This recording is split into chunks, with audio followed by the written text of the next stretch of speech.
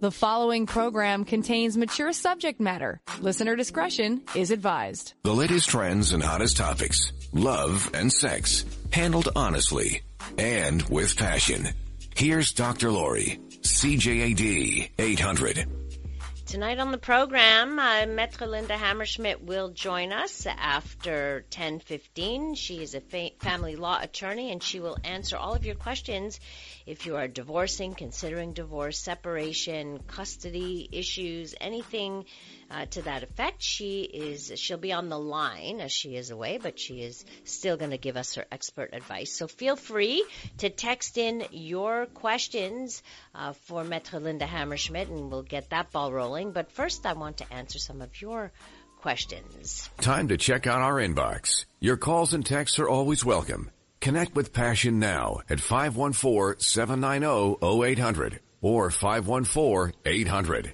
All right, you can always email me your questions to Lori@drlori.com. And here is one that I received today. We were talking, guys, at the gym about women. I asked them if they would give women oral sex. Then, to my surprise, they either said they had a bad experience or some of them gave this disgusted look. Don't you think a guy who does not appreciate a woman's body part is confused in his sexual orientation? Not that there's anything wrong with that. I don't see the connection between not liking a particular sexual activity and being confused about one's sexual orientation. Performing oral sex, whether it's on men or on women, not everyone enjoys doing it. Not everyone is aroused by it. There are some people that are not thrilled by it, and so that's a personal choice, but it has really nothing to do with the person's sexual orientation. All right, other questions. And by the way, if you want to send your questions, you want to text them in, it's 514-800. So any questions you have about love, sex, relationships, I do that for the first segment of every show.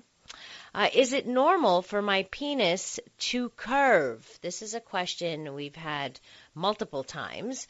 But penises come in every size, shape, more or less, and even color. Same as vaginas.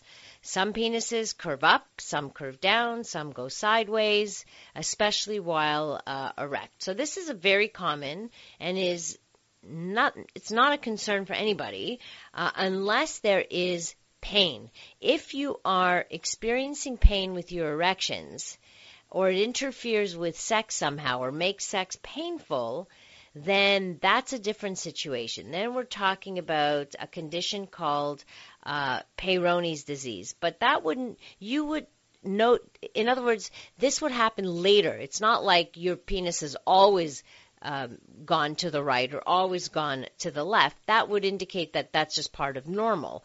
But when there's a significant curve that happens over time, let's say, then that may indicate a problem. But that usually comes with a sex injury, like a breaking of the penis. So if that's the case, if you suspect it's something due to an injury, then see a doctor.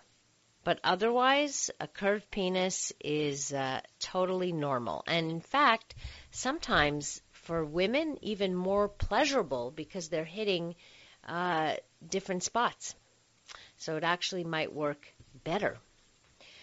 What exactly is squirting? Somebody wants to know. Squirting basically is when a woman releases fluid from the urethra. So it comes from the same place as if she was urinating. It's usually related to intense G-spot stimulation. It is not urine, even though it feels like you need to urinate, but that's not what comes out. Basically, it's fluid that is generated from particular glands, similar to what when sperm is basically created, but obviously we don't have testicles, not the same, but the Copper's glands is what it is, or the Skene's glands. And then it's with that intense stimulation, there is a feeling of that urination. But when they've analyzed what comes out, they've only found small traces of urine. And why? Because it's going through the same passageway. Again, not all women experience this. Don't make this the big goal of anything. It might happen. It might not happen. Often associated with more intense orgasms. Some women experience them all the time. Some women only at a certain time in their life. So it really isn't something that happens to all women all the time, despite what porn will tell you, right? Because in porn, that's what people see. Another question about oral sex. How do I get my partner to be better at giving me oral sex? This comes from a woman. So everybody needs a different type of stimulation, especially during oral sex. We're all different. Our bodies are different. This goes for men and for women. So it's really important to be able to tell your partner what it is you like. Sometimes just telling your partner to slow down or move up a little bit or move to the right a little bit or to the left a little bit. And that's all that might be needed. You can also show your partner, for example, with your own fingers, which areas are for you most sensitive, what kind of pressure you like, what kind of speed you like, what kind of motion you like. So this is the important thing, is being able to have those kinds of conversations if you want to do that. A joke. Penis going to the right and or left, I guess that constitutes as a cockeyed penis. I couldn't resist the temptation. Why is it every time we talk about sex, somebody cannot resist making a joke, or there's so many puns, right, that even I am not even aware of as I'm talking, but I'm sure people at home are going, ha ha ha, she said that, ha ha. Let's see. Oh, I love this question. My husband and I have been married for 16 years and have had what I call a normal sex life. But the other night he asked me if I could videotape us making love. Should I let him do this? Is this something normal, or is he just getting bored with me? I don't think this sounds like he's bored with you. I think maybe the opposite is true. He wants to see more of you. He's turned on by you. Remember, men tend to be visual, very visual, so maybe this is what he's asking for. I would see this probably as a compliment. It's seeing you and using that tape for when he self-pleasures is definitely a compliment, and maybe he's trying to come up with something creative to keep your sex life fun. However, caveat here, be careful. Beware of the pitfalls. You don't want anybody finding that tape, or what happens if you break up or something like this. So putting things on tape, on camera, always a risk there. So beware. Coming up, Maître Linda Hammerschmidt will join us on the line. She will answer all of your family law questions. So please, if you've got them, share them at 514-800. Your relationship's on the line. Connect with Dr. Lori now. 514-790-0800. Passion. News Talk Radio. CJAD 800. Joining us on the line right now is Maître Linda Hammerschmidt. She's a family law attorney who will answer all of your questions, whether they are about separation, divorce, custody. Well, she's here, and she will give you some good legal advice. Hi, Linda. I hope it's warm where you are. It's absolutely warm. I'm looking at the weather up north, and I'm very happy not to be there. Yup. You have to see what the roads are like. Just today, looking out of my window, we're getting ready to go to work, couldn't leave the house. Why? The entire street was like bulldozed with all the ice, like mountains and mountains of boulders of ice. It was insanity. Sounds great. Oh Sounds yeah, great. just wonderful while you're walking on the sandy beaches. Sure. Yeah. We're all jealous. All right, Linda, let's start with the Stump the Listener question. Can we do that? We absolutely can. I'm not sure if everybody remembers last month I was talking about a couple who live together and they're not married. And we're going to keep talking about the same couple. And the question tonight is that you live with your partner, as I said, you're not married, and you buy a property jointly, so it's in both names with nothing else in the deed other than you are joint co-owners. And one of the spouses puts $100,000 down in the purchase price. Mm-hmm. And time goes by, they split up, and the question is, are you, the one who put down the $100,000 extra, entitled to get that back before the net proceeds are split 50-50? Good question. All right, we'll let our listeners answer that at 514-800. Send in your answers to that if you know the answer, and then, of course, Linda will do some explaining later on, but also your questions. So if you're dealing with a divorce or thinking about divorcing or separation, or you've got kids and you've got to deal with that, you can ask those questions. 514-800, or feel free to call in at 514-790-0800. So we know tax time is upon us very shortly. These questions often come up, Linda, right? Where what is tax deductible? Are we lawyers' fees, alimony? I don't even know what there is, but what are the things that people have to think about? Well, first of all, for anybody who is in the system of getting divorced or separated or even having modification of such judgments that were rendered previously in 2018, you can ask your attorney for a tax receipt of the amount of money that you spent on these fees last year. Okay. Now, what I do is, because certain fees, and federally they're not as nice, usually the opposite, but they're not as nice as Quebec to people who spend money on lawyers for their family matters.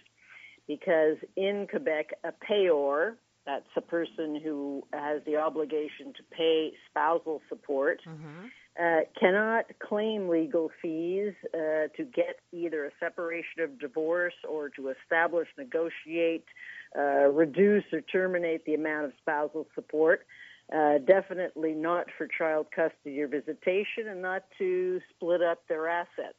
Huh. The only thing that a payor can do federally is to deduct any amount of spousal support, and I say spousal support only because child support is paid net and is not deductible. Okay. And that is the only amount that you can deduct. You don't have to be divorced or separated, but if you are not, but you are paying an amount monthly to the person you used to be with and had been married to, if you sign an agreement with that person that you're paying this amount of money, or they sign a receipt that they received, let's say, $20,000 in 2018 from you for support, you should be able to deduct that amount of money. On the other hand, obviously, the person who received that amount of money has to claim it as an income on their tax return and therefore pay for it. As federally, a person who should usually be able to claim fees that were used to either fix or collect spousal support, or to modify that same spousal support, usually one who's modifying it and has been the recipient of spousal support is asking for an increase from the person who's paying. Now, the situation is completely different in the province of Quebec, where an individual can deduct the legal fees they paid for the establishment of their initial right to receive support payments, the collection of those support payments. For example, if somebody has stopped paying you but still owes you, judgment has overturned the previous order and they should have been paying you $500 a month and they haven't for 6 months, and you engage a lawyer to collect that outstanding amount, or you had to pay any kind of legal fees to collect that amount, then you can deduct those legal fees. Now, coming back to the receipt that I usually prepare, and because you cannot deduct fees for getting a divorce itself, or for custody, or for partitioning of assets, a lawyer should evaluate the amount. Let's say there was the $20,000 again paid in 2018 for in a family file. If a portion of that was 40%, let's say, for the splitting of the proceeds of a house and the partition of your furniture and getting the divorce itself, that 40% of the $20,000 is not deductible. Okay. But if the other 60% was used to fix the level of support that was payable, or to collect the support that had been payable but wasn't being paid, or to increase it for that matter, that amount can be deducted. But you're going to need, you can't just say I spent $20,000 and the government's going to say, what for? Right. So in order to make it easier for the government to not refuse your deduction, you have to have a receipt that breaks down, not in minute detail, but breaks down at least the percentages of what was spent for what portion. And sometimes, for example, it can be that the entire 100% in any given year was simply about spousal support. Right. Maybe you're getting divorced the year after, you've already been divorced, and it's just about the spousal support payment. Right. So this is something that obviously people should be aware of when it comes to this time of year, to go back to the lawyers that they use and ask them for more of a detailed receipt then. At least an evaluation of the percentage breakdown between what was, the important part is what was their estimate of the amount that they were paid that was relevant to spousal support. Right. I find that so interesting that only that portion is tax deductible and nothing else. It doesn't make sense to me, but okay, they must have a reason for that. Well, because I figure they must believe that since you're getting an asset in a partition, for example, if you put up $1 million home and you're getting $500,000, you don't need to deduct the legal fees for that. And in certain cases, perhaps they also believe that it's because here in Quebec, anyway, one is entitled to the division of family patrimony. It's not something that people should have to fight over. Okay. That's not true. That's not true in reality, but maybe that's the government's mindset when they draft the legislation for the tax code. Right. Maître Linda Hammerschmidt joins us. She's a family law attorney, and she's here to give you advice if you have any questions about divorcing. And it's also tax time as it relates to family law. I know a lot of people have questions about what's deductible, what's not deductible. So it's interesting. Go ahead. Lori, there is one other thing that I want to include, that you can't deduct the legal fees even if it was for spousal support if you got a reimbursement of legal fees. For example, one can claim that the other side pay all or a portion of the fees to your lawyer. So if you spent your $20,000, but the other side was ordered to pay you $20,000, then you can't deduct that because you got it already back. But maybe then the other person can deduct it. No, they're not going to be able to deduct the provision for costs, normally speaking. Now, maybe if they have an aggressive accountant or a better written tax receipt, because in a sense, provision support is alimentary in nature. But the other criteria for a person who pays and for a person who receives is it has to be a periodic, regular payment. So if somebody is ordered to pay $20,000 of provision for costs, it's a one-shot deal, and it doesn't meet the criteria of being periodic. Okay. On the other hand, there has been jurisprudence in the past that when a lump sum, for example, an amount that's awarded to somebody in addition to support the partition of assets and everything, and the order is for 3 or more payments of that sum, $100,000 paid 4 times by $25,000, it's possible that the person who's paying it can claim that because they're going to argue that it's a periodic payment. You know, I'm listening to you. My head's going to explode with well, all these facts. Quite frankly, I'm honestly don't like all that stuff either. I know. I'm not a tax lawyer. I know. But you still have to deal with it. Coming up, we'll answer the question. We've got one person who may have the answer. What happens when 2 people who aren't married buy a home together? One person puts in $100,000. Do they have a right to claim that back once they break up? We'll answer that question and find out the reasoning behind it after we check in with our CJAD 800 newsroom. The following program contains mature subject matter. Listener discretion is advised. From the pleasure to the pain and everything in between. Passion with Dr. Lori. News Talk Radio. CJAD 800. Your opportunity to get some legal advice tonight from Maître Linda Hammerschmidt, a family law attorney. She gave out a question, a Stump the Listener question about, you want to repeat the question again, Linda? Absolutely. So you're living with your partner, you're not married, you have decided to buy a property, you put it jointly in your names. The deed doesn't say anything else other than it's jointly owned.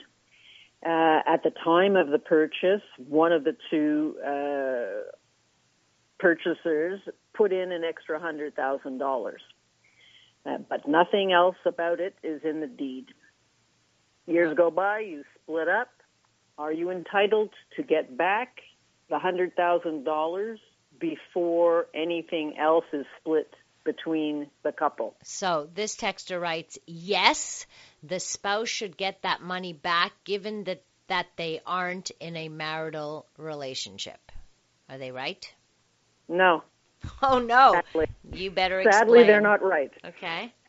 If you only bother to put 50-50 owners, then it is assumed that knowingly you're putting your $100,000 because you want to benefit your other partner by the $50,000, the other half of the 100. Okay. So if you want to make sure that you get that amount of money that maybe you took from your savings or whatever, and you want to make sure that you get it. Let's say the house sells for $500,000, and it's 50-50. You want to get your 100. That leaves 400 left. I'm not dealing with adjustments or anything. Mm-hmm. And of the 400, each gets 50%, but the 100,000 has already been reimbursed. And if you don't put in the deed at the time that you're buying it, the prepayment or the additional amount of money, or I'll get back what I put in before any other thing is split. There's many ways to write you can make it case specific for each couple who's buying a house.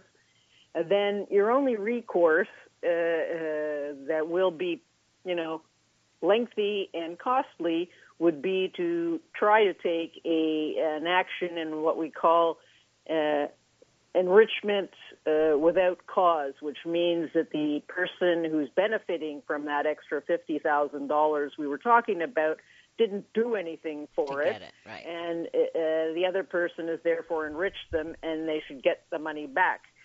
It's so much easier, as I'm always harping, and as you know, to sit down and write a contract of cohabitation which specifies many different scenarios and gives you the broad strokes and the guidelines, or the specific ones, should you so choose, as to what's going to happen in the event of a split down the road. Linda, is there anywhere that people can find a sample of a cohabitation agreement?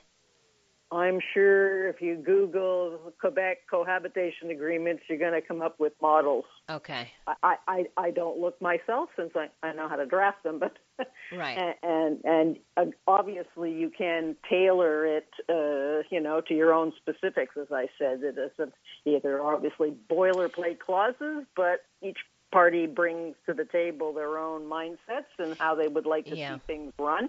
And so long as both people agree, as I've also always say, they have more latitude in their contracts than people who are going to get married because they're stuck with the family patrimony and they can't get out of it. I have to say, I've known a lot of couples who live together who do not have these agreements. I would say the vast majority enter into these living together arrangements with no such contract. And worse, not even some advice. I mean, if you want to not have a contract, but at least you took the time to get some advice before doing it, and then you decided, you know what, I've had the advice, I understand, but I still don't want to have a contract, well, at least you know what you're supposedly doing. Right. Okay, I have a question for you here. I have a divorce lawyer, but my spouse is representing herself. How will this affect the divorce proceedings? Well, anybody is entitled to represent themselves. Okay. The only issue is before the courts that they comply with the same rules and regulations that bind lawyers. Now, occasionally there are judges who obviously give a bit more latitude to somebody who's representing themselves, but they're not there to teach a divorce 101 course either as the proceedings go on. So, it's up to that person, and sometimes it can also be, to be impolite, annoying for the person who has the lawyer and is represented because the other side can bombard your lawyer with emails, whatever they want to do, and phone calls and tie them up. And, of course, the time that the lawyer has to spend dealing with this person can be lengthier than dealing with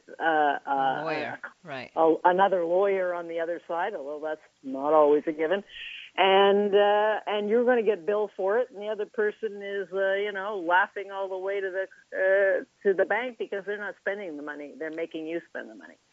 So there are ways to deal with that also in court, but it still involves going to court. So it's sort of a This is where things always get dirty and messy and nasty. But you notice how it's always that way after the fact when there's preventative recourses to take to at least minimize these types of problems.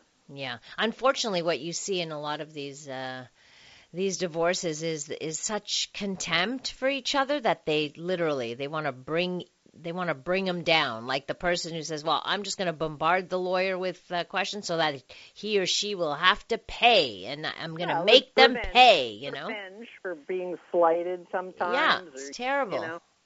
Yeah, it is terrible, but it's the other side of passion, I gather, right? Yeah, it's the ugly side, the very, very ugly side. You know how I also like to call it, when the underwear stinks. We don't have to talk about underwear here.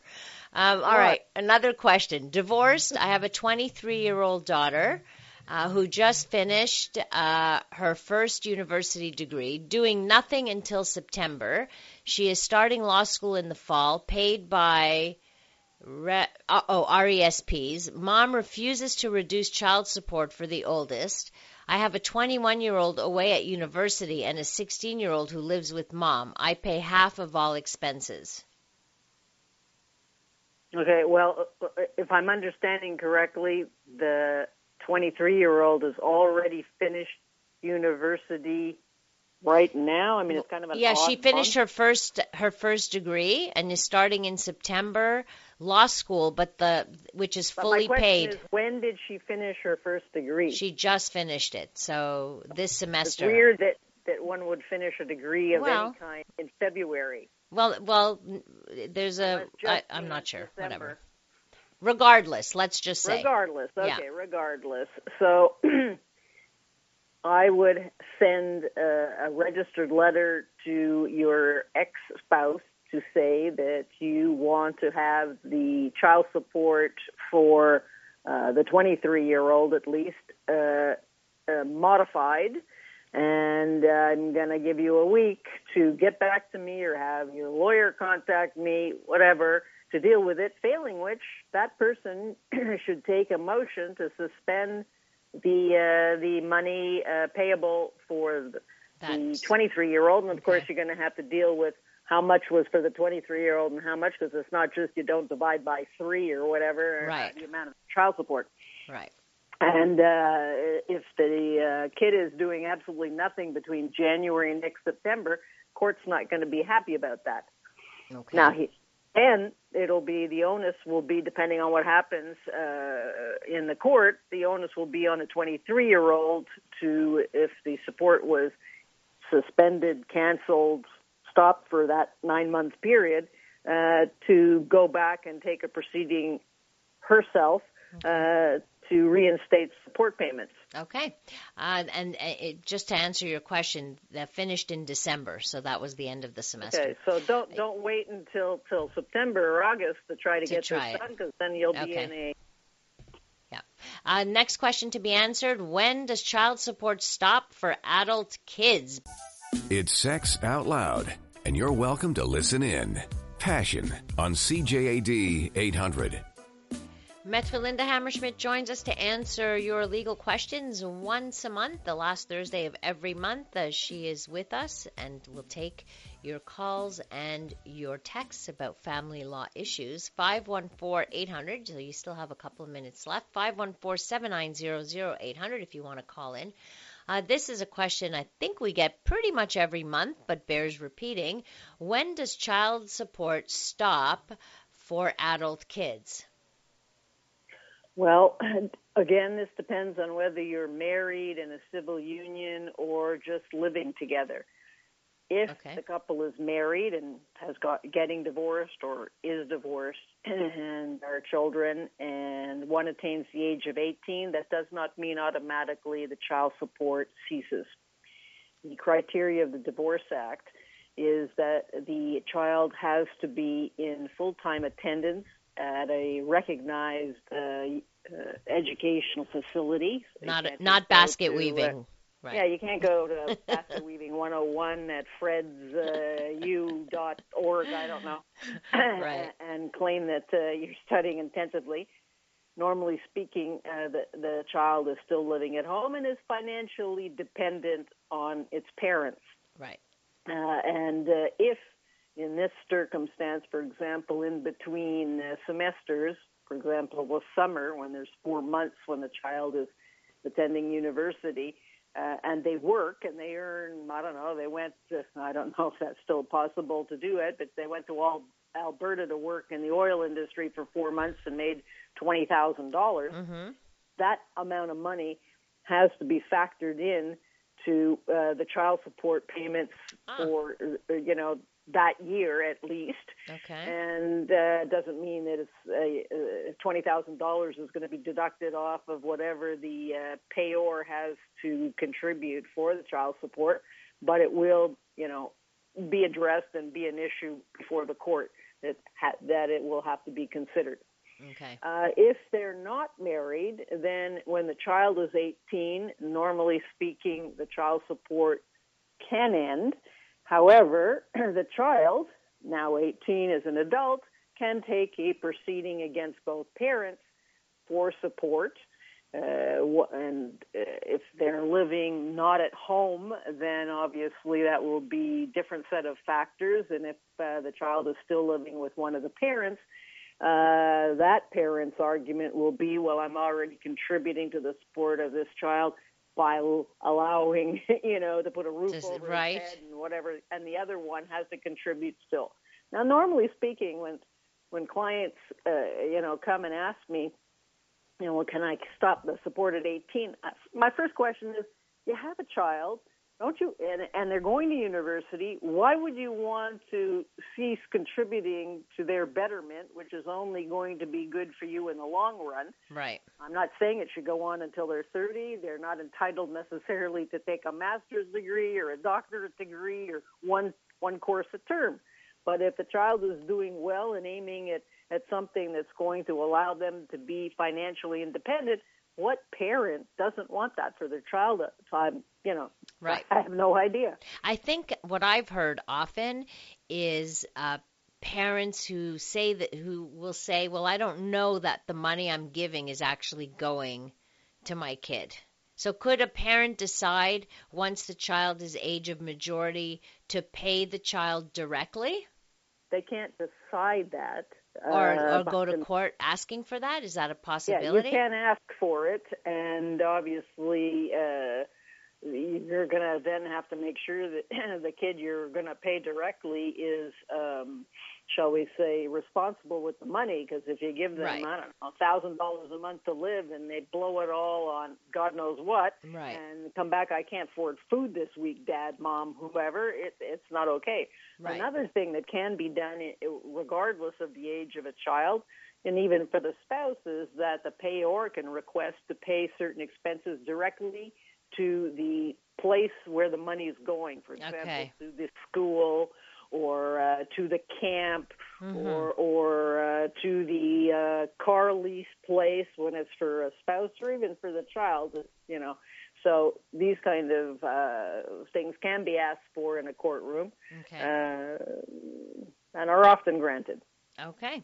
Maître Linda Hammerschmidt joins us to answer your legal questions. I know you wanted to talk about a recent Supreme Court case that has something to do with you? Well, it has to do with, unfortunately, all lawyers. Okay. It's not a good judgment for lawyers. On the other hand, it might be a wake-up call for some.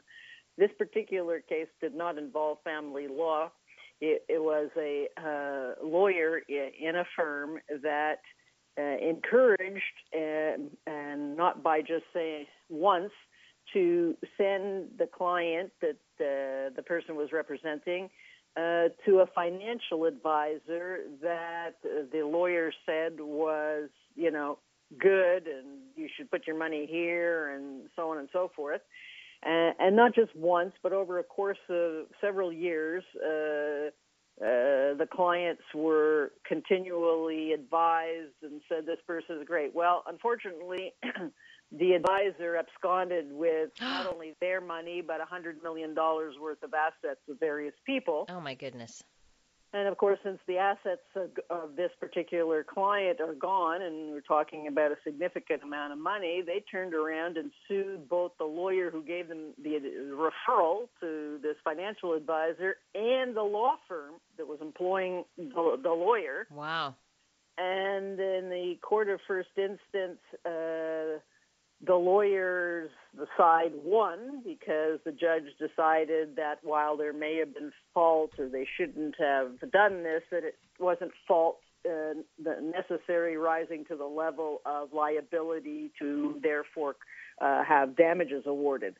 The case went to the Court of Appeal, and the Court of Appeal overturned the judgment and said that the lawyer and the law firm were liable and had to pay. And the lawyer and the law firm took that case to the Supreme Court, and this morning it came out and they lost. So they're on the hook for whatever amount of money, plus now interest and penalties and whatever, to these people. So the message being, don't recommend anybody unless you really can absolutely guarantee them. And a lawyer should never be sending anybody, even with the best intent, to any other professional if they're getting a kickback. Yes, exactly. Because it's considered to be a conflict of interest, and therefore you were not living up to the oath that we take with the Bar of Quebec, of loyalty and duty towards a client, if by referring them to Joe Q Public, and Joe Q Public gives me 10% because I referred them. Exactly. And, last question, Linda. We have just enough time, I think, to answer this. Can a parent go to prison for failure to pay child support? What if a parent is poor? Great show. Okay. Well, first of all, it depends on the definition of poor, because there are people who go out of their way to hide their money or make it unfeasible or whatever. And courts will send somebody to jail for contempt of court if it is proven that they were doing this both intentionally and that it wasn't that they just missed the $500 payment. I mean, you have to be talking about some really prohibited actions on the part of the payor for a judge to determine that that person is in contempt of court. And there have been jail sentences, 3 months, 4 months, 6 months, whatever. But you have to understand that while it may be satisfactory to the creditor that this person is sent to jail, that doesn't get you any money. Right. Yeah, you don't get what you want in the end. It's a civil contempt charge, and so they'll go to jail, but they're still hiding their money, and they'll come out of jail eventually. And, you can repeat this business. But the problem, again, is that the person that's asking for that person to be charged with contempt is usually paying a lawyer to get the job done. Right. So not only are they not collecting the money that this person is being charged with intentionally not paying, but they're paying out more money to try to collect the money that they'll never collect because the civil contempt won't get you money. Right. And in terms of poverty, of course, there's formulas, right, to determine how much somebody needs to pay based on their income.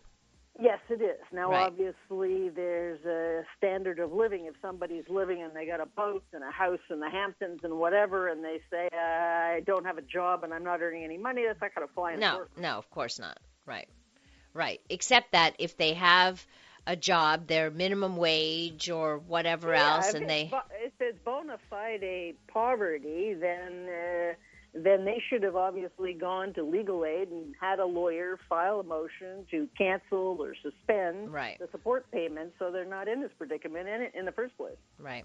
Linda, thank you so much once again. Appreciate it. Always Enjoy the sun, enjoy the beach, rest up. We need you good and rested. Okay. All right. Talk to you in March. Talk to you in March. Take care. Thank you all for listening. Thank you for all of your texts. Thanks, of course, to our wonderful technical producer, Dave Simon. You can connect with me on social media at Dr. Lori Petito or through my website at drlori.com. Coming up next on CJAD, the CTV National News. Have a great rest of the evening, and remember to live your life with passion.